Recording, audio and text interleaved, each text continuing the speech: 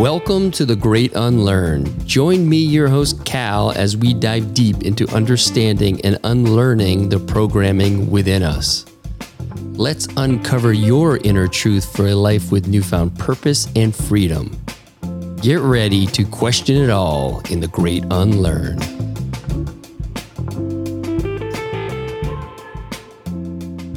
Foundationally, young men are really in decline. There are less men that are sexually active between the ages of 18 and 29 right now. There are less men graduating college. There are less men in the workforce. And there is the highest rate of men living at home than ever before. But I think that we actually just need to bring grounded, healthy, masculine energy back into our culture. And how we do that is we bring it back into the conversations. We bring it back into the systems where young men are growing up. In the book, I talk about what's called the one rule of men. You don't talk about what it's like to be a man. And that was one of the things that I had bought into. I had to start to break that rule and just talk to the guys in my life and say, listen, this is what's been going on. This is where I've been struggling. It started to not only empower me, but disenfranchise the beliefs that had led me down the path of self-destruction and self-sabotage. When we start to drop these facades, particularly with the people that we're closest to, first of all, it just feels good because it gets it out into the open. It gives others permission to really open up about what they're going through. I told one of my best friends that I'd known for quite a few years what had been going on behind the scenes. He paused and he got very emotional, and he proceeded to tell me that he had been struggling with depression, and it had gotten so bad that he had tried to end his life 6 weeks before this conversation. I knew so much about this man, except for the deepest part of him, and vice versa. And I just started to see that in so many of my male relationships, that they were just the surface level conversation that was happening. And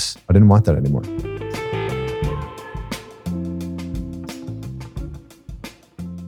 Connor Beaton, welcome to The Great Unlearn. Thank you so much for having me here. Yeah, you're on a bit of a podcast tour promoting your new book. I am. Yeah, it's a pretty cool thing. It's like the thing that you do when you write a book nowadays, right? You don't go on traditional media. You do the podcasting thing. It's much better, and much more fun because you get to meet cool people like yourself. So it's great. Well, it's funny. I'm just finishing up my own book, and I've reached out to a few friends who've done books in the past, and one of them who's been really successful with it was really pushing that traditional, you got to go on all these morning shows, you got to do this, got to do that. I was like, okay, God, that seems like a lot of work. And then I talked to, another friend who's kind of more in the space right now. He's like, no, bro, you're just going on podcasts. Yeah. There's like I think that the mainstream shows, like the morning shows and stuff like that, they can help with certain aspects of it in terms of the New York Times bestselling list, for example. I think they require you to have a certain amount of media, like mainstream media, in order to be eligible to even get onto the list. So it's not just about book sales, which is a very interesting thing. You have to gamify the list in some way. But yeah, but podcasts are where it's at, man. That's it. You get to have cool conversations. It's long form. You can go a little bit deeper than you normally can in the sort of mainstream media conversations. Yeah, they're more snippets, right? Which is, you have your own podcast called ManTalks. That's right. Yeah, the ManTalks show. Yeah, and then it came out of the program that you started by the same name, right? Yeah, I was actually I've been running the podcast now for like 7 years, and it's really started to take off in like last year. Like last year, we doubled our size and all that kind of stuff. But I didn't really want to start a podcast in the beginning, but a guy that worked with me years ago was a podcast fanatic. And he's like, you got to start a podcast. You got to start a podcast. And I was like, I don't even listen to podcasts. Like, why the hell would I do that? And, but it's one of those things where you hire people that know better than you,? And so I listened and I was like, okay, sure. Like, let's give this a try. And then I became hooked on it, just having these really wonderful conversations. I mean, I've talked to astrophysicists and cosmologists and, people that were eligible for Nobel Prizes and some of the top psychologists and professors at Stanford and Harvard. I mean, it's led to a kind of education, for myself, which has been beautiful because this is how I learn. I think it's how a lot of us learn, this art of sitting down with experts and masters and sort of learning from them versus this very academic approach that we've taken in our society of, just memorize shit and then regurgitate it, versus sitting down with people who have spent a lifetime on something and being able to get wisdom and knowledge from them. Yeah. So. And you take that, right? And then you go have your own experience with it to see what part of it really sticks with you. And it's a much different way. It's much more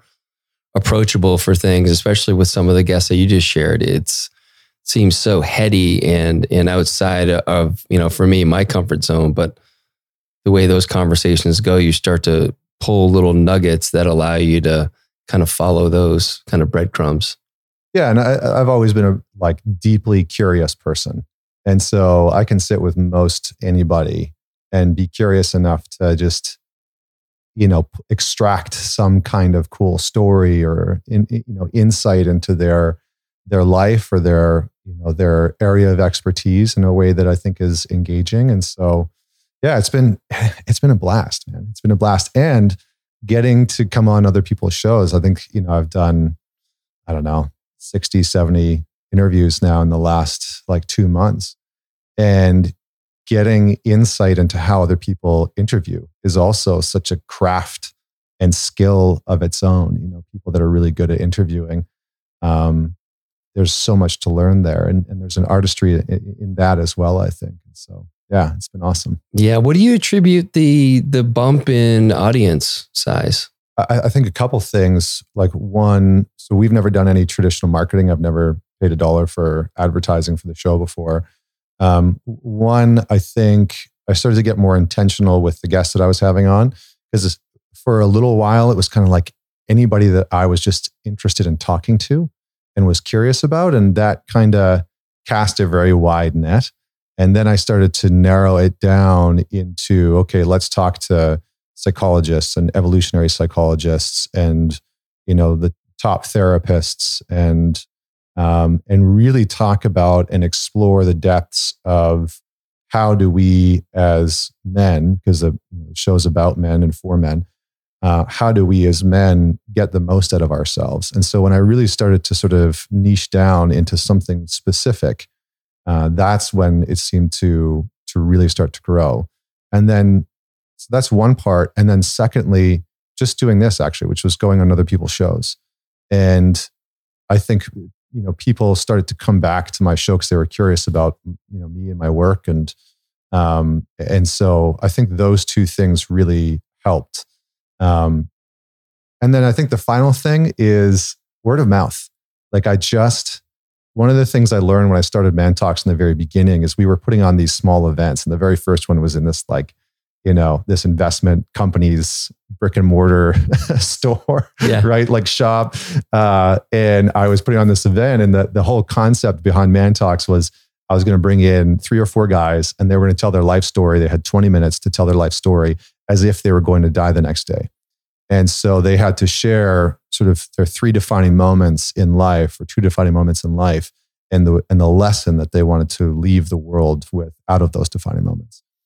And, the first event, we had 50 people there, right? And I told everybody about it. I tried to get everybody out. Yeah. But it was just so powerful that people started to tell other people. And I realized that. And then, at the end of every event, I said, if you just do one thing after this event, it's going to tell one person about what you learned here. And that became something where suddenly we were doing 300 people a month were coming out to the events, and 400 people a month were coming out to the events. And then I popped it up in different cities around North America, and same thing. And so I think with the podcast, I've just really encouraged people to what I call man it forward, right? Man it forward, share this conversation with somebody that needs it, because sometimes these dialogues hold in them keys to self-understanding that people are really searching for. Or they're just cool ideas, in a time where there's just so much chaos. So I think those are the 3 things, really just encouraging people to share is something that's so valuable, because human recommendation is still the most valuable testimony, right? It's like if you go on Yelp and there's 400 reviews that are all like, this is the most amazing place, but your buddy is like, that place is garbage. Do not go there. Yeah. You're probably not going to go there. Yeah. Right. And so we still really value other people's perspective, especially people around us. And so I've really encouraged my audience to just like share with your boyfriend or your girlfriend or your buddy, or if you think that there's somebody in your life that's going to benefit from this conversation, then send it to them. And that's really, really worked well. Yeah, and it's a simple ask, and I'm guessing that you have a really deft way of articulating it, so it doesn't feel like a kind of sales pitch. It's like, look, if there's anything here that's resonant, just share it. Yeah. And I do want to bring up one point, even though it's called ManTalks, and you kind of touch on it there, your boyfriend or girl, like it's for men, but it's also a great guide for women to understand what the fuck it means to be a dude in the stuff that we really struggle with. Yeah. Yeah, I think a lot of women are trying to make sense of men in our modern culture, because as men and masculinity within our culture has become more vague, less valued, I think, within our culture. Men have changed quite a bit. And so I think women are trying to make sense of like, what are men going through? I think the women that are curious and that have empathy and compassion are genuinely trying to figure out like, what are men going through in our culture right now?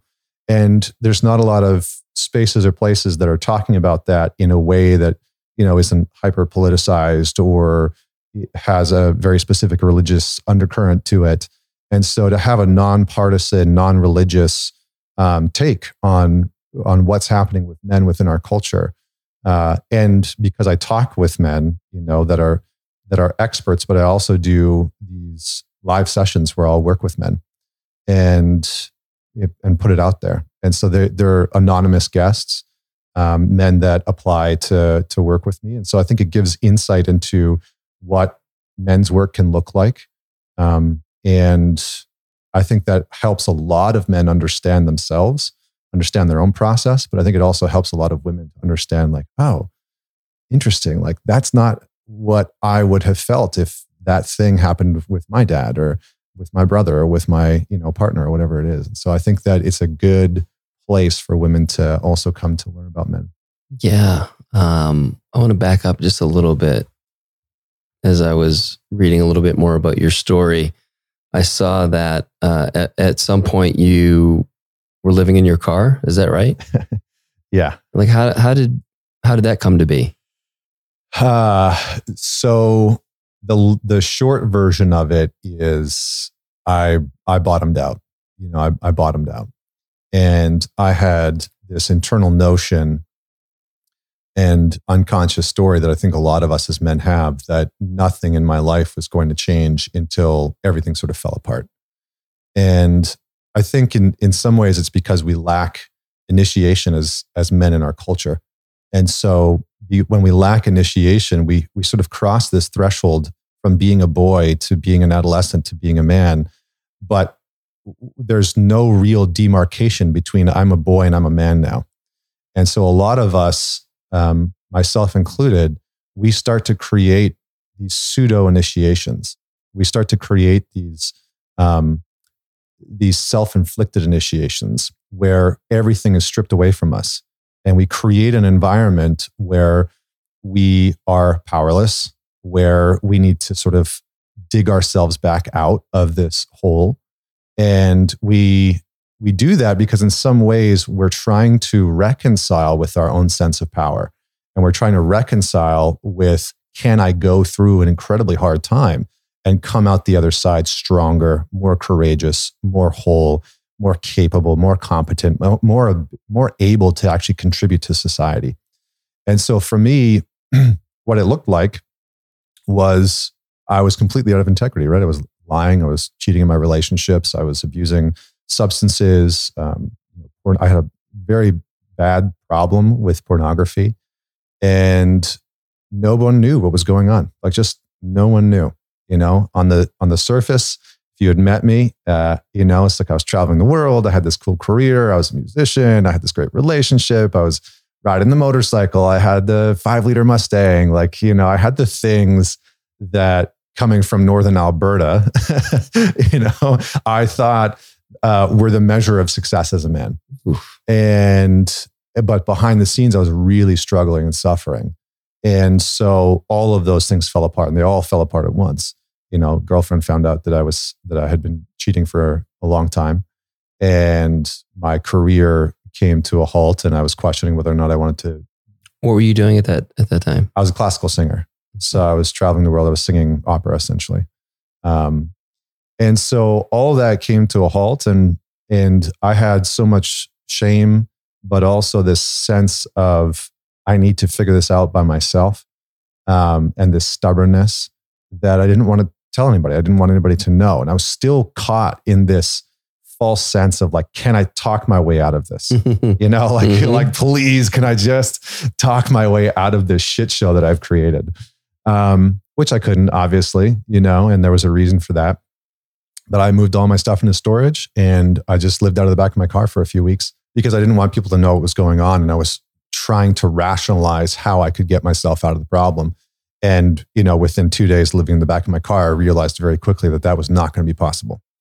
And so there was a kind of reckoning, there was a kind of, again, pseudo initiation into how do I actually want to handle this? How do I actually want to show up in life? Who do I actually want to be? Because this isn't working. And I was, fortunate enough to have an older mentor in my life who was in his early 70s, named Bernard. And I had a conversation with him where I sort of told him what was going on, not the full extent of it, but, just that I'd been living in the back of my car and there was some stuff that had transpired.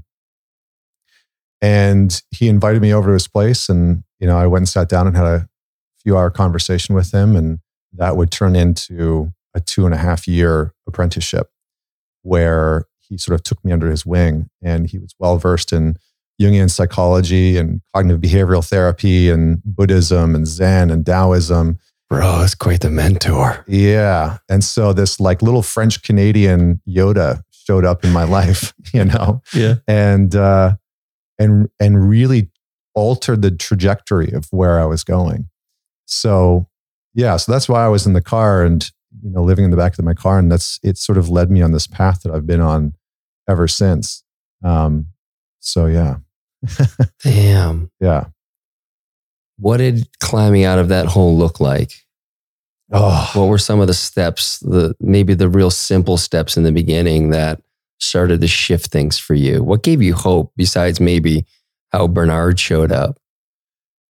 I started to, because he was so into Jungian psychology, into Carl Jung and his work, I started to read a lot about the shadow and archetypes and all of these pieces. And one of the things that really hit me is Jung talked about the first step in any therapeutic process and the first step in any religious or spiritual process is some form of confession, some form of admission. And that was the part that I really disliked, and I had really been avoiding for a very long time.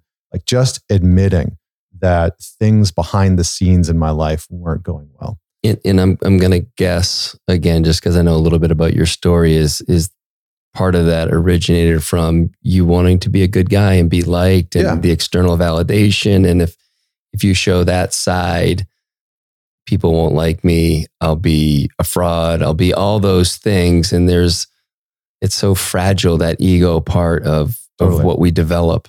Yeah. I resonate with that, by the way. Yeah. Yeah. I mean, I had built up this persona of being this nice guy, that and I think that it's part of the challenge that comes with the modern, cultural narrative and societal narrative that says to men, in order to be a good man, you have to be nice.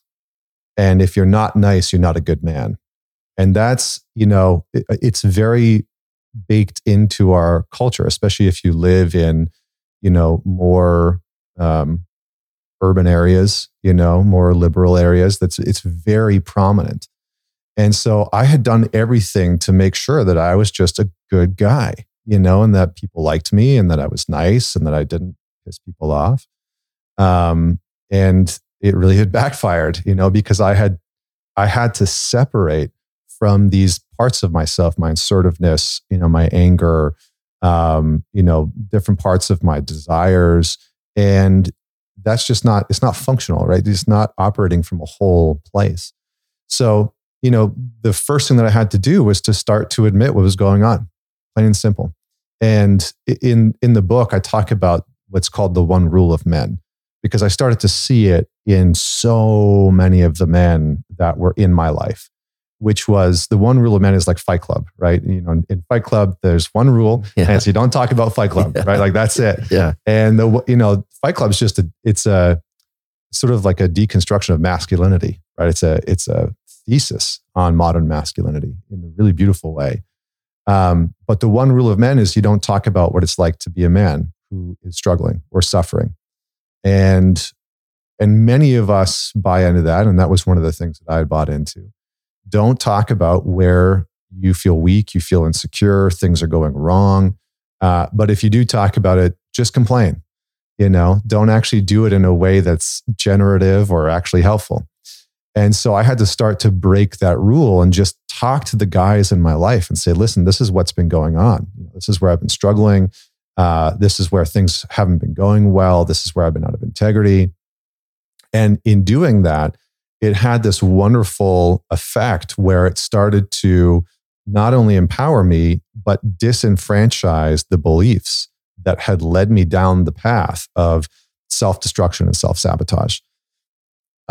Because in many ways, you have to have a kind of bold courage and willingness to really face the depths of your fear, because there's nothing like telling people, I've been lying, or I've been cheating, or I've been out of control, or here's what I've been doing that's been harmful to my relationship, or whatever it is, or here's where I'm struggling.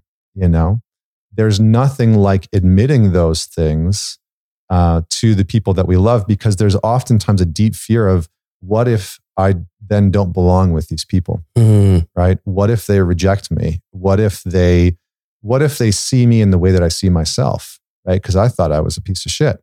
I thought I was broken. And so if I admit that these things are going on, what if they judge me in the way that I judge myself? And I think that's the conundrum and the paradox that all of us are faced with when we're carrying something, whether it's grief from a divorce or the death of a parent and we don't know how to deal with it, or whatever it is. There's this deep fear of, what if I tell somebody who I love, who I admire, who I respect, and they reject me, or they judge me in the same way that I've been rejecting myself. So that was really one of the first fundamental steps that I had to take. And when I did it, there's this saying that vulnerability begets vulnerability. When I did it, I truly was shocked. And it seems like the most obvious thing now, but the men in my life that I started to open up to and talk to, they really, they really mirrored it back, and they started to be honest and transparent about where they were struggling in life and the problems that they were dealing with, and the challenges in their relationship, the challenges in their business that I just didn't know about. And so the facade that had lived between us as friends, as brothers, started to drop, and the real versions of us as men started to appear. And it was in this one conversation, and I wrote about it in the book, and I'll pause because I feel like I've said it a lot. But it was in this one conversation where I told one of my best friends that I had known for quite a few years what had been going on behind the scenes, and just sort of laid it all out. And he paused and he got very emotional, and he thanked me for being so honest with him. And he proceeded to tell me that he had been struggling with depression, and it had gotten so bad that he had tried to end his life about 6 weeks before this conversation. And, in that moment, I was really sort of dumbstruck by the fact that I thought I knew everything about this guy. I liked the women. I knew the women that he liked to date. I knew the type of scotch he liked to drink, the TV shows he liked to watch, where he liked to go and get food. Like I knew so much about this man, except for the deepest part of him and what he was really dealing with, and vice versa. And I just started to see that in so many of my male relationships, that they were just the surface level conversation that was happening that really lacked depth and substance. And I didn't want that anymore, and that became the sort of fuel for me to start ManTalks. And that wouldn't happen for years later, 5 or 6 years later. But that conversation in my rock bottom became the sort of fuel for me to do something about that later. Oh, that's beautiful. You did say a lot, and it was all really important. I think one of the gifts is that when we share these stories, particularly as men, it opens up others to be honest about what's going on. Lets them know, like, look, there may be this way you see me and that I've got everything figured out and my life is great, but this is actually what's going on. And I know for me, starting the podcast was very cathartic, because I felt like people just didn't understand who I was. And I didn't want to be perceived as a fraud. I also didn't want to do it for sympathy, but it was like, look, like I'm just as fucked up as everybody else. And here are the ways that I'm sharing that, for today, this is what's coming up, and this is where I'm really struggling. And this is where I don't have it figured out. And these are the things that I still stumble over time and again. And I love the sharing, because it did, I guess, this admission, this confession, first of all, it just feels good because it gets it out into the open. But then it does, I think the beauty of it is it gives others permission to really open up about what they're going through. Yeah. When you say that you felt like people didn't know you, I can't remember exactly how you said that. What did you mean by that? That they saw a sort of like image of you, or? Yeah, like, let's say 5-6 years ago, or, I started the podcast 3 years ago. So as I was, kind of getting ready to launch this thing, here I was, I retired from trading at 41, have done really well financially, really fit, in good shape, take care of myself, have a beautiful wife, 3 awesome kids, like multiple boxes checked. And in those ways, it just felt like, yeah, but there's shit that I'm still struggle with. Like, yeah, so those things are great. It's not it. And, yeah, maybe there was a part of me that wanted people like that. That was my way to reach out and say, look, I need help too. Mm-hmm.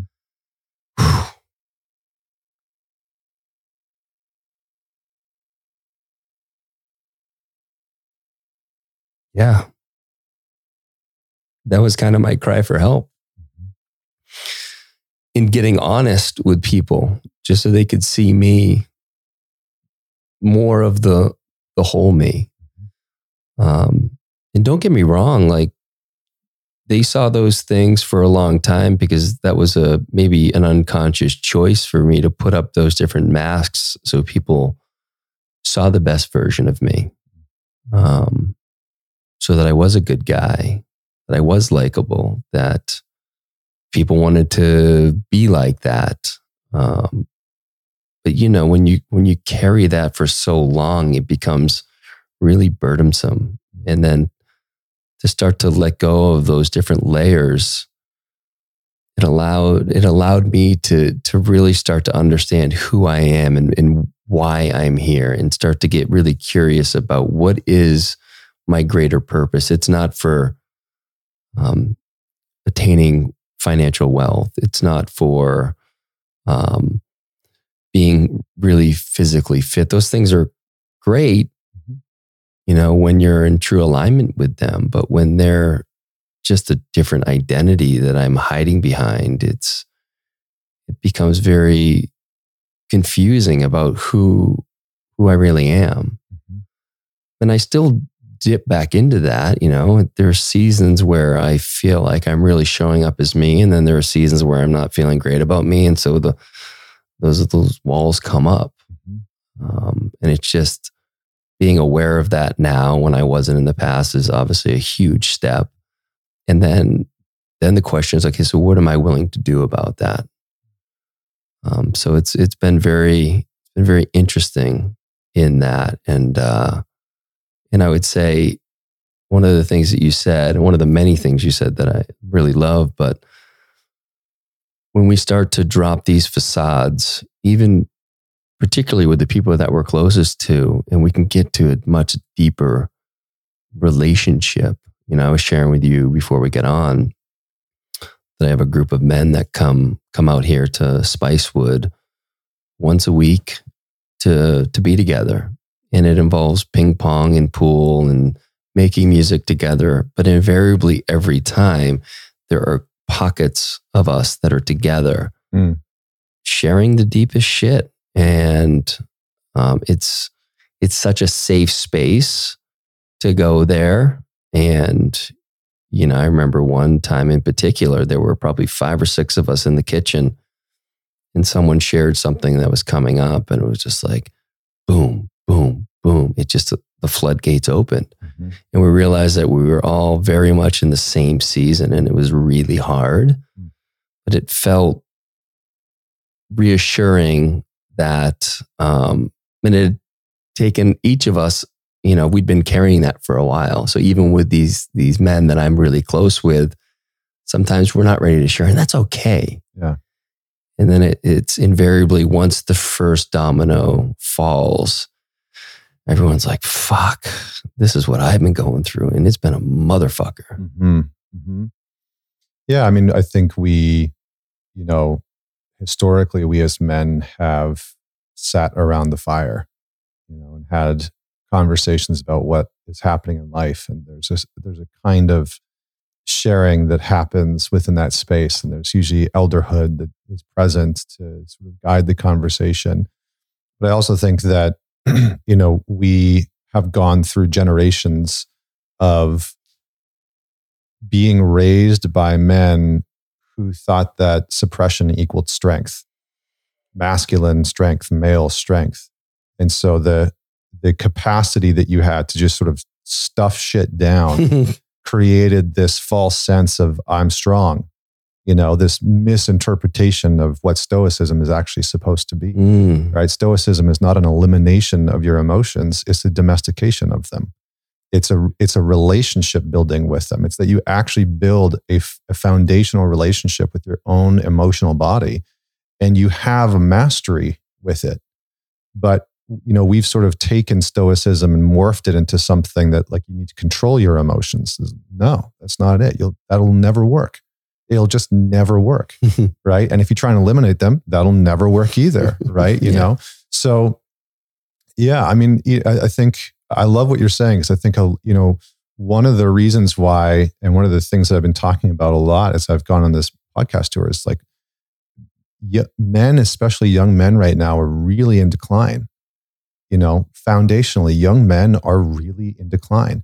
There are less men that are sexually active between the ages of 18 and 29 right now. There are less men graduating college. There are less men in the workforce. And there is the highest rate of men living at home than ever before, right? And we could talk about the data of that. We can talk about why those things are happening, right? 1 in 4 kids are going to grow up without a father in the household. If you're a young boy and you get into the education system, the likelihood of you seeing a male teacher or role model is very fucking small, right? 2% of all kindergarten teachers in America are male, 2%, right? Wow. And then in the education system as a whole, it's only 32% of teachers that are male, and that's declining. And then if you don't have a male teacher, you just don't see what it looks like to be a man within culture and society. Right. So if you don't have a father at home or a father figure, you don't see a man within the education system modeling what that looks like. You literally can go through the majority of your developmental existence as a boy going into manhood and not see the modeling of a healthy male role model. And we as men, we learn by modeling. We learn by, what does our father do with his anger? How does he treat women?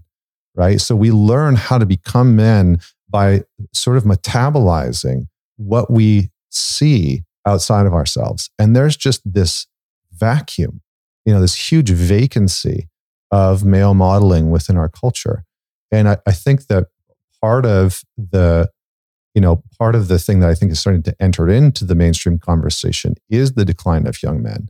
It's like only 42 or 43% of college graduates this year will be male, and the rest are all female. So that's inverse from 1960 or 1970, where there was this huge sort of inequality of women that were graduating from college. Now it's the opposite, right? So it's actually switched. So I think that a lot of young men are struggling to see even what it looks like to be a man who can deal with his own shit, who can deal with his problems. And I think it's why people like, David Goggins has become so popular. He's willing to talk about, his trauma and what he experienced in life. I think it's why Jordan Peterson, became so popular. He's basically like the dad of the internet, whether you like him or hate him. Yeah. He's the archetype of the father. And I think he positioned himself like that very specifically because he recognized in a lot of ways that there's just this massive cohort of young men who are directionless, lacking in any kind of father figure or father energy in their life, lacking in any kind of male modeling in their life, and surrounded by young boys who are experiencing the exact same thing. And it's like, well, that just creates anarchy, like young boys without any kind of, again, like the data shows, the research shows that the role of a father specifically for the young boys is to help them temper their relationship with risk and aggression. I can see this in my boy. He's 2 years old and he's going through this phase right now where he loves to throw himself off the couch and slam shit into the floor and, run across the kitchen and, slam his tricycle into the wall of my brand new house and and fuck up the baseboard. And I'm like, what are you doing? But I think when well, maybe that's a separate piece, but I think that we actually just need to bring grounded, healthy, masculine energy back into our culture. And how we do that is we bring it back into the conversations. We bring it back into the systems where young men are growing up, right? Education systems, healthcare systems, et cetera. But we bring healthy male modeling back into parenting. And I think that is one of the most important things that we can do for young men, because I just think there's just a generation of young men who are missing that and who, this is the last thing I'll say, who look out at the modern narrative that's being sort of projected out across, Western society and are met with this notion that men aren't needed. So you're not needed in society. And so what do we see? We see young men checking out from society almost entirely. And I think that that's both dangerous and our responsibility to address, And so, yeah, thanks for coming to my TED Talk. It's you're hitting on so many important things. And I'm a dad of, I guess, one teenage boy. My other son is 20, but he's, I will still call him a teenager for argument's sake. One of the real gifts of this men's group that I have is that my 17-year-old often comes out here. And so he's, I do the best I can at home to model, but he's around these other men. He gets to have his different experience with them. And it's been really amazing to watch him, who he's drawn to and the conversations that he's willing to have. And, it gives him a great understanding of the others that he's, his peers that he's hanging out with. And he just realizes on some level they're dipshits. Yeah. Good enough guys, but he's like, I can't have like real conversations with him. And so he's able to explore these things and hopefully he's able to, share that with these boys on some level. But, these young men, unfortunately, a lot of them aren't turning to, or enough of them aren't turning to someone like Jordan Peterson. And right, whether you agree with his way or not, I happen to really love what he says, because there's just a lot of integrity in what and a lot of accountability and self-responsibility, which I think is really lacking today. They're turning to guys like Andrew Tate, who I know very little about, except kind of maybe the big picture stuff. And that's troubling. So it's like, they're going to go somewhere to get their male fix. Absolutely. And when you have someone like Andrew Tate, who's super popular and controversial, I mean, that's exciting to explore that. And he paints his own picture, as we all do, of kind of what our message is. But those are the areas where, when we don't have these men in our life, as you were talking about the ratio of teachers, male to female, I happen to have, I feel like, a lot of men teachers in my life. And I mean, granted, that was 30 plus years ago, but it was different then, as I'm sure the stats would show. And I also grew up playing sports, so I was often around other males than my dad. And my dad it's so funny. One of the things I wanted to ask you about actually is as you've become a dad, how is it has it recontextualized your relationship with your dad? And like, are you able to pull in, the reason I wanted to ask is because when I became a dad, and for a long time, I didn't want to be like my dad. I had this idea of someone who didn't love the way I love my kids, show affection and, let's say vulnerability. And so I ended up kind of throwing the baby out with the bathwater. And it wasn't until more recently that I had a deep appreciation for the way he showed up and the way he showed love in the best way he could, and what that in turn gave me. Yeah. And so I'm curious, kind of the state of being a dad, maybe what you thought it was going to be like, and where you find yourself today. Yeah, I mean, I certainly underestimated how brutal sleep deprivation is. It's like being back in the clubbing days, except there's no rest, and it's like every fucking night.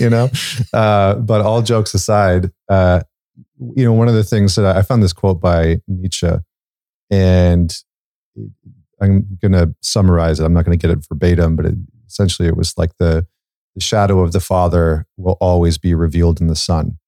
So the secrets of the father will be revealed in the son. And so one of the things that I've become very aware of, I've been working with men for a decade. I've worked with tens of thousands of guys around the world. And one of the things that I've found cross-culturally is that regardless of our relationship to our father, most of us take one of two paths, which is the way of repetition or the way of opposition. Fuck him, I'm never going to be like him, right? Or he was amazing, I want to be just like him, right? How do I be like him? How do I fill his shoes? He was a great man. How do I step into that? And both of those pathways often don't leave us individuating, becoming the free, sovereign men that hopefully our fathers want us to be, And so I certainly for a while chose the path of trying to repeat and unconsciously repeating some of the stuff that my dad did. My parents got divorced when I was 3. They both remarried other people. They both had a daughter. They both had a son. And so I grew up between these two identical family systems and bounced back and forth, where my sisters were the same age, my brothers were the same age. No shit. My parents were the same age, but it was like two different family systems. Wow. But the strange part was, and this probably says a lot about me, is that all of them are polar opposites. Like my sisters could not be more different. My dad and my stepdad could not be more different. My mom and my stepmom could not be more different. Like they are just wholly different people. And so I really grew up getting curious about like the differences between people, and I saw the differences between my dad and my stepdad. But I sort of was always chasing and pursuing my father. And because he wasn't around, as much as I wanted him to be as a boy, it left this vacancy in me that I just didn't get. I remember nights when I was 5, 6, 7, 8 years old of just, crying and being inconsolable because I just didn't understand as a young boy why my dad wasn't there. And this is when you're with your mom or even when you were with him? Most of the time when I was with my mom. Okay. Yeah, because I grew up with her. She had primary custody over me, and then I would see my dad once or twice a month. Okay. And, he was loving, he was kind, he was there. But I think we often underestimate the like real desire that and need that a young boy has for his father, right? And I'll just say one thing about research and data to back this up. When you look at a single parent household, and you look at a single mother raising children, statistically speaking, it doesn't have that negative of an impact on young girls. Their education, their grades don't really drop. They don't become violent or drop out of school, those types of things. But when you look at the data about young boys that grow up in single parenthood households where there's no father around, they really struggle. They're much higher likelihood to drop out of school, like 10 times higher. So maybe I'll just give a couple examples. Like 88% of high school dropouts come from fatherless homes. 90% of runaway children come from fatherless homes, right? And you can just go down the list and look at the data. And so there's really no argument or conversation around the impact that it has, and specifically around young boys, that young boys have this yearning and desire to be around their fathers. And this was the same for me. I really wanted him to be around. And instead I had a stepfather, I was like, who are you? And why are you here? And I don't understand what the fuck is going on. And so of course I did what every young boy does, which is I rebelled as hard as I possibly could. I made sure that he knew that I did not like him and that I didn't want him there and that I wanted my dad to be there. And I think my parents did the best that they could, with the knowledge and the resources that they had. But it really left this kind of vacancy in me where I pursued him for a very long time and tried to understand him and understand why he left. And this is often what we do as men when we have been wounded in some way emotionally or even physically, is that we try and ask the question, why did this happen? Instead of asking ourselves, what's the impact that's left on me? And so we can spend years and decades in search of why did this happen? Why did that trauma happen? Why did my dad leave? Why did she break up with me? Why did the divorce happen? Why did the miscarriage happen? And we can become enthralled with that question the entire time, missing out on the impact that it's had on us emotionally, psychologically, and spiritually. And so eventually, I came to a place where I realized that I had been in hot pursuit of trying to figure out why my father had left. And when I finally started to do the work internally of understanding the impact that it had on me, it opened up a lot of doors. My life started to shift, my relationship started to change.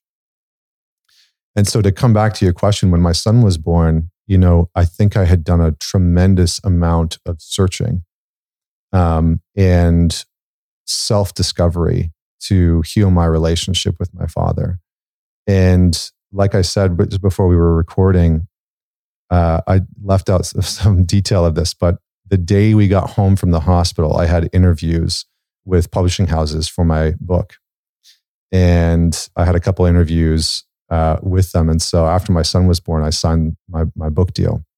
And it was a very interesting piece because a big part of what I write about is the shadow of our father and actually stepping out of the shadow of our father, good, bad, ugly, whatever our relationship is like, so that we can move on our own sovereign path. So we can take the wisdom and the lessons from that relationship. And so when my son was born, it was interesting because I could feel this very deep desire to share my boy with my father. And it was in the middle of the pandemic, and my dad lives in Canada and we were in the United States. And so traveling across the border wasn't possible. And so it really hit that, reignited that part of me that was like, I want to share life with my dad, but he's just not here. And so I had to have a few conversations with him, because even when the borders did open up, because of some differences and choices that he and I had made, he didn't come down for a little while. And so I had to have some very real conversations with him of like, I need you to show up, and this feels very much like my upbringing and my childhood. And I was like, this is really hard. This is putting a strain on our relationship, because this is arguably one of the most important things that I've done in my life, is have this child. Like, this is my son. And so I think in many ways, my boy opened up a sort of deeper layer and a deeper chapter that forced me to have a different type of conversation with my father. And, we had done a lot of work together, and we'd had many conversations over the years. And, I spent 2.5 hours with him one time where I had 20 questions for him. It's like, what do you want to do before you die? What are you afraid of happening before you die? And I asked him all these questions, and we had this wonderful conversation, and this, this knowing started to emerge between the two of us. But having my son unlocked a lot of that. And I think it also got me very present to how different of a father I will be, not in spite of my dad, not to repeat his patterns, but just because I've actually done the work to become my own man, separate from my stepfather and my father. And that is one of the most empowering things that emerged when my son was born, that I have a really deep sense of gratitude for. And do you feel like your dad has shown up for your son?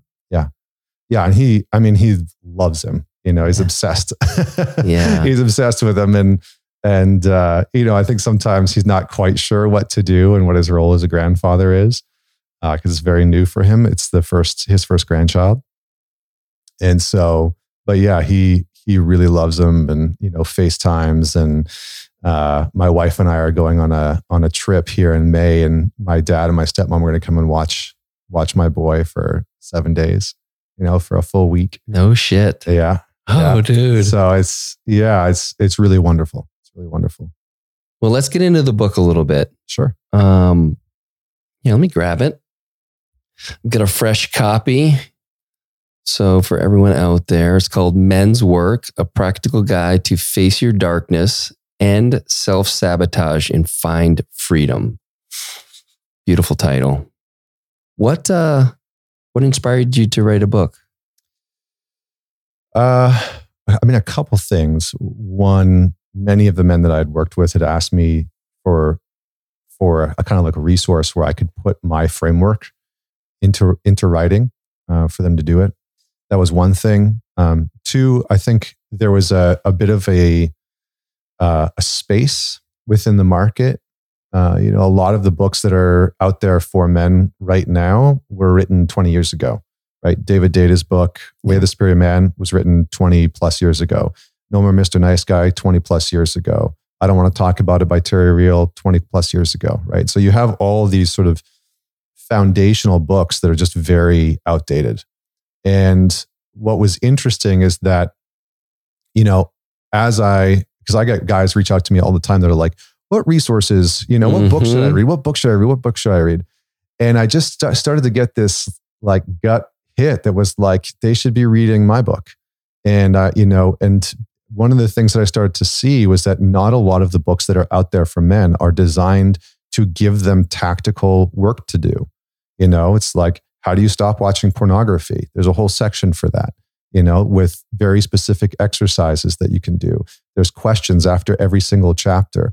So I tried to make it so that, I could condense, like, instead of going to a therapist for 6 to 12 months, it's like, read this book and do the work that's inside of it. And you'll probably gain as much self-understanding as you do going to therapy. Part of my belief is, men's work is about training and not therapy. That we're actually training ourselves to be more competent, more whole, more self-understanding. So those are, and then lastly, I wanted to challenge myself. I failed grade 12 English, but I've always loved writing, and people have always sort of commented that I'm a good writer. And so I wanted to challenge myself in my creativity to do something that pushed my own edge, because that's something that I talk about all the time. It's like we need to live at our edge a little bit. And this was definitely an edge for me. And I had been encouraging my wife to write a book for a long time. And one day in the conversation, she's like, you keep telling me to write a book. Like, where's yours? Like, all right, babe, touche. And so I got to it. I got to it, and it was, I got told no so many times. I had calls with major publishing houses and heard the same thing from all of them, which was, we love you, we love your message, we love your platform, we love the idea, but men don't buy books. And so it's a no. And that kind of ignited this fire under me that was like, okay, now I really want to do this, And and so we've proven them wrong already. That's awesome. Now, who started their book first? You or your wife? I did, yeah. You did? Yeah, I started the process first, and got the agent, put the proposal together, started talking to publishing houses, and then after I had signed my book deal, my wife had started sort of coming out of the birthing portal, right? I think our son was like 6 months old. And she's like, maybe I can talk to your agent. She started to get curious. I was like, okay, great. It was awesome. It was wonderful. And before we get a little deeper into your book, I want to give your wife's book a shout out. Can you share the name of it again and kind of what it's about? Yeah. So hers is called The Origins of You. And it is about how your family system creates the blueprint for the patterns that show up in your relationship and the 5 primary wounds that come out of our family system. And so basically how to undo those dysfunctional patterns that continue to show up in your relational communication or intimacy or whatever it might be. It's really, really, really powerful book. Awesome. And what's her name? Vienna. Okay. Yeah, Vienna Farron. We'll have a link to that in the show notes. Awesome. Yeah. All right. So I'm just going to pick, I'm in the table of contents and I've never done this before. I've got this book here. The dart and the board, like. Oh, this is beautiful. This is the one that stands out for me. Embrace Your Anger. And I'll share why it stands out for me. I had a recent realization. I spent almost 18 years as a trader on the floor of the Chicago Mercantile Exchange and the Board of Trade in Chicago. And in that environment, there's a lot of emotion that is able to be expressed in a safe way. Anger being one of them. You can pretty much get anything off your chest that you want and no one's going to take it personally. They may take it personally originally, but everyone lets it go. And I realized in the 10 years since I left the trading floor, there's been a lot of that stored up in me, and I haven't felt the safety to be able to express it. Mm-hmm. And so that's something that I'm currently working on. And so I'd love for you to kind of dive into that as I'm guessing a lot of men have never had the trading floor to express, and maybe they had it on their sports team. But they're, in everyday life, it's maybe not in the way that they understand or the way I understand it. It's not safe to share that with your partner or your kids. So how are you able to share this anger in a way that, everyone doesn't freak out? Mm-hmm. Mm-hmm. So there's a great quote by a poet that I deeply love and respect named David White. And he says that anger is the deepest form of care. Anger is the deepest form of care. And so, anger can be the energy of protection, of showing that we care, of showing that we love, of protecting what's sacred to us. But it can also be the tool that's used to destroy the things that we love most. And there's a very fine line between those two things. And so, we as men have to begin to look at what is my specific relationship to anger. As a young man, I saw an example, and sometimes this comes back to the father work oftentimes, right? Because we often learn as young boys, young men, how to express our anger based on the modeling of our parent, of our father. And so as a young man, I thought that anger was either something to be avoided, because I saw that in one of my fathers, or it was violent, verbally, emotionally, and physically abusive. And so my relationship to it was not good. It was like, I didn't want to express it. I didn't want, especially women, to see my anger. But then I would go to bars and nightclubs in my late teens and early 20s and pick bar fights, and beat the shit out of guys. And that obviously wasn't a healthy expression of that. And sometimes get my ass kicked. I also want to put that in there. It's not like I won every single bar fight. I'm not like, the Mike Tyson of bar fights. I don't want to come across like that. But so we have to begin to understand, what is my relationship to my anger? Is it something that I've disconnected from? Is it something that I've degraded and I don't see value in? Or is it something that I feel overpowered by and powerless to? It can be many things for many men. So in the book, I talk about the different forms of anger, that there's implosive anger, there's explosive anger, and then, there's a kind of sacred anger that we can work towards. And implosive and explosive are a little different. Implosive is when we try and jump on the grenade, right? So we try and hold all of our anger in. We don't let it out. We don't, tell other people that we're angry. When our girlfriends or our wives say you look angry, or you look pissed off about something, we're like, no, I'm good. I'm fine. Meanwhile, inside, we're freaking out. And so implosive anger is very common when it comes to a lot of modern guys. A lot of nice guys have implosive anger. And the challenge with implosive anger is that it gets directed towards us. So our internal dialogue, a lot of guys that have implosive anger, the way that they talk to themselves is very abusive, right? What's wrong with me? I'm such a piece of shit. Why can't I just get this shit right? Blah, blah, blah, blah, blah. So our inner dialogue and our inner critic becomes very vicious and abusive and violent. Explosive is where we feel a sense of powerlessness to our anger, and it just sort of rules us and it takes over, and we find ourselves yelling at people or threatening people or attacking their character, becoming louder, etc.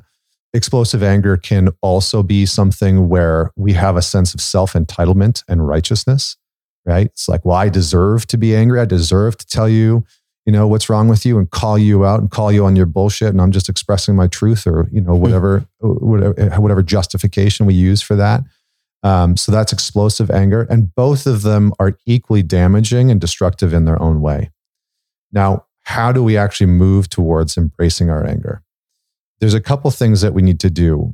First and foremost, if you have implosive anger, you actually need to work towards expression, of letting that anger have a little bit of a voice. Because the reality is that your anger is a marker for when boundaries have been crossed, right? And boundaries teach other people how to treat us. And so if you're trying to reinforce your boundaries by being explosive, or you're trying to avoid hurting somebody by holding in your anger and not saying anything about when you're upset, when your partner says something disrespectful or you feel hurt about something or whatever it is, then your anger never has a place at the table.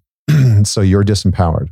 So if you have implosive anger, we have to start to work towards expression, towards bringing that anger out. And a good way to do that is to just label, I'm feeling angry right now. And to practice that, and I would say to practice that with other men. This is the power of men's work and men's groups specifically, is that it might be harder for you with your wife of 10 years or your girlfriend who's brand new to say, I feel really angry right now. That might feel like too much. But in a group of guys, it might be easier for you to say, you know what? I'm really angry about X, Y, and Z that's happening at work. So the first step for implosive is to actually just start to give voice to the truth about when you're angry. And the same thing is true with explosive. The first step is to give voice about when you're angry without directing, without saying, I'm angry and it's your fault. You're responsible for this, right? So step one, name that it's there. Step two, say what you're actually feeling. behind the anger. So the majority of the time, anger is going to be a secondary emotion. It will have shown up because you felt embarrassed, you felt ashamed, you felt disrespected, you felt hurt, you felt something before you got angry. And the anger is an attempt to express that other emotion that maybe feels even more threatening to admit. So say what you're actually feeling. You know what? I feel embarrassed that I forgot to, buy the chicken at the grocery store, and I totally forgot, right? Say what you're actually feeling.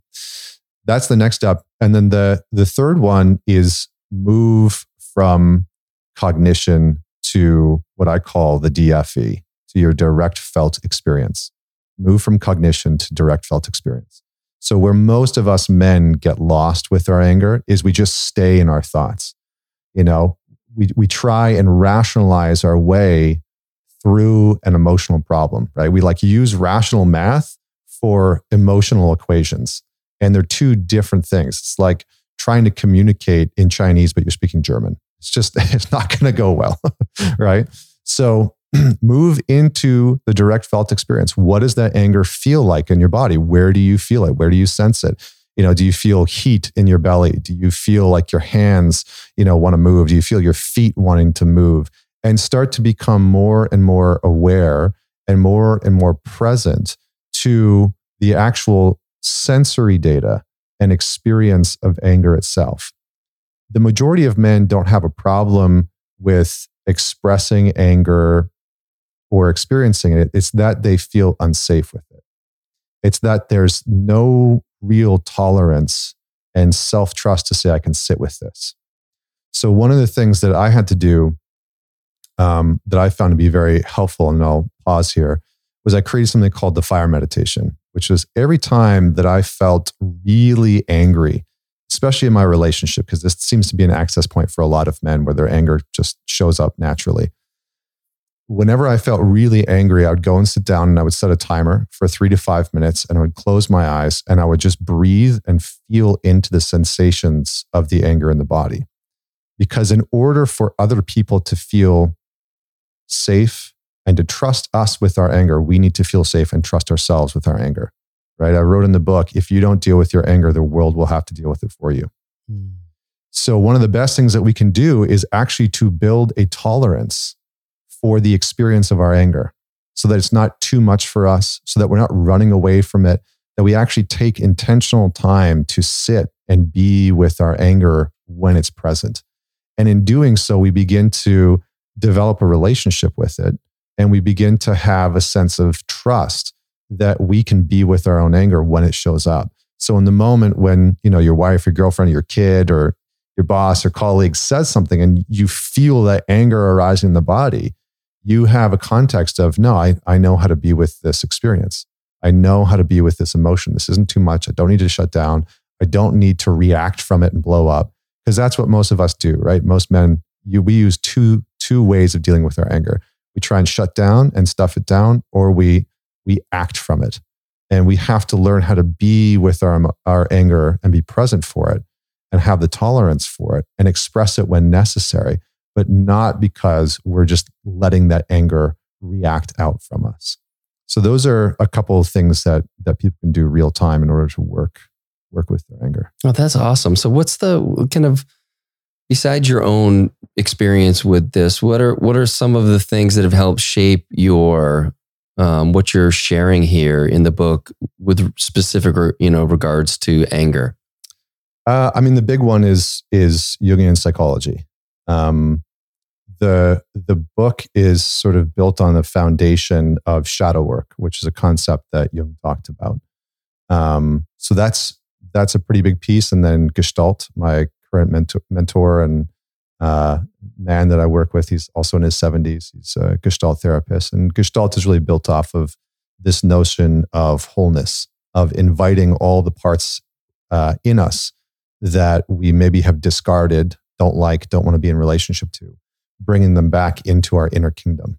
Because we try as men, and exile the parts of us that we don't. It's like, It's like, oh, I don't like this character in my inner kingdom. How do I kill that part off? How do I banish that part? And it just empowers that part. We we start to have this inner civil war that goes on. And so the book really has a lot of tools. A lot of the exercises are based on Jungian and Gestalt frameworks. Beautiful. I mean, that was a beautiful share. And I mean, that's just one small part of this book. I'm really excited to dive into it. And I'm thinking that share is going to inspire many people to come out and do that as well, particularly men. But I do think there's so much in it for women to just try to understand, what we're dealing with. Yeah.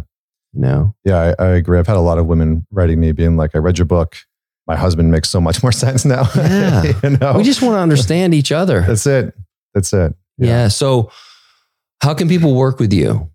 Are you still doing coaching and... Yeah. So I run some online groups. I do a lot of in-person live weekends. My wife and I are doing some couples workshops, both live and digital, because she's a marriage and family therapist and she's awesome. So best way is just mantalks.com. You can see everything there. I don't do as much one-on-one. I'll usually do like intensives with men, where they'll come out and work with me for a day or two, or I'll create some form of initiatory experience for them. And then the rest of it is all small group work, like 8 men or, a weekend with a bunch of guys. So all on mantalks.com. And then you can follow, Instagram. I post every day and I try and answer messages and do all that jazz. So you can follow me at ManTalks on Instagram. Dude, amazing. I'm so glad you're here in Austin to do this, this tour. And I'm glad we got to do this. Really just awesome stuff, brother. Likewise. Really appreciate you. Likewise. Thanks so much for the conversation. And I got some love from the dog beforehand. Oh, yeah. I've felt so welcomed in Austin. It's been really amazing. It's been really, really wonderful. Well, no one's been quite welcomed like that before. So that's on you. Well, thanks again. Thanks so much for having me. Yeah, you bet. You've been listening to The Great Unlearn. For more information, check out the show notes or head over to thegreatunlearn.com for additional episodes and information regarding events, retreats, and the TGU store. If you like what you heard today, please click subscribe and share this with friends who might enjoy our platform. Don't forget to leave that 5-star rating and review, as it really helps us spread the love and unlearning. You can find me on Instagram at cal.callahan and on YouTube under The Great Unlearn. Thanks for listening to The Great Unlearn, and we'll talk soon. No different. Only different in your mind. You must unlearn what you have learned.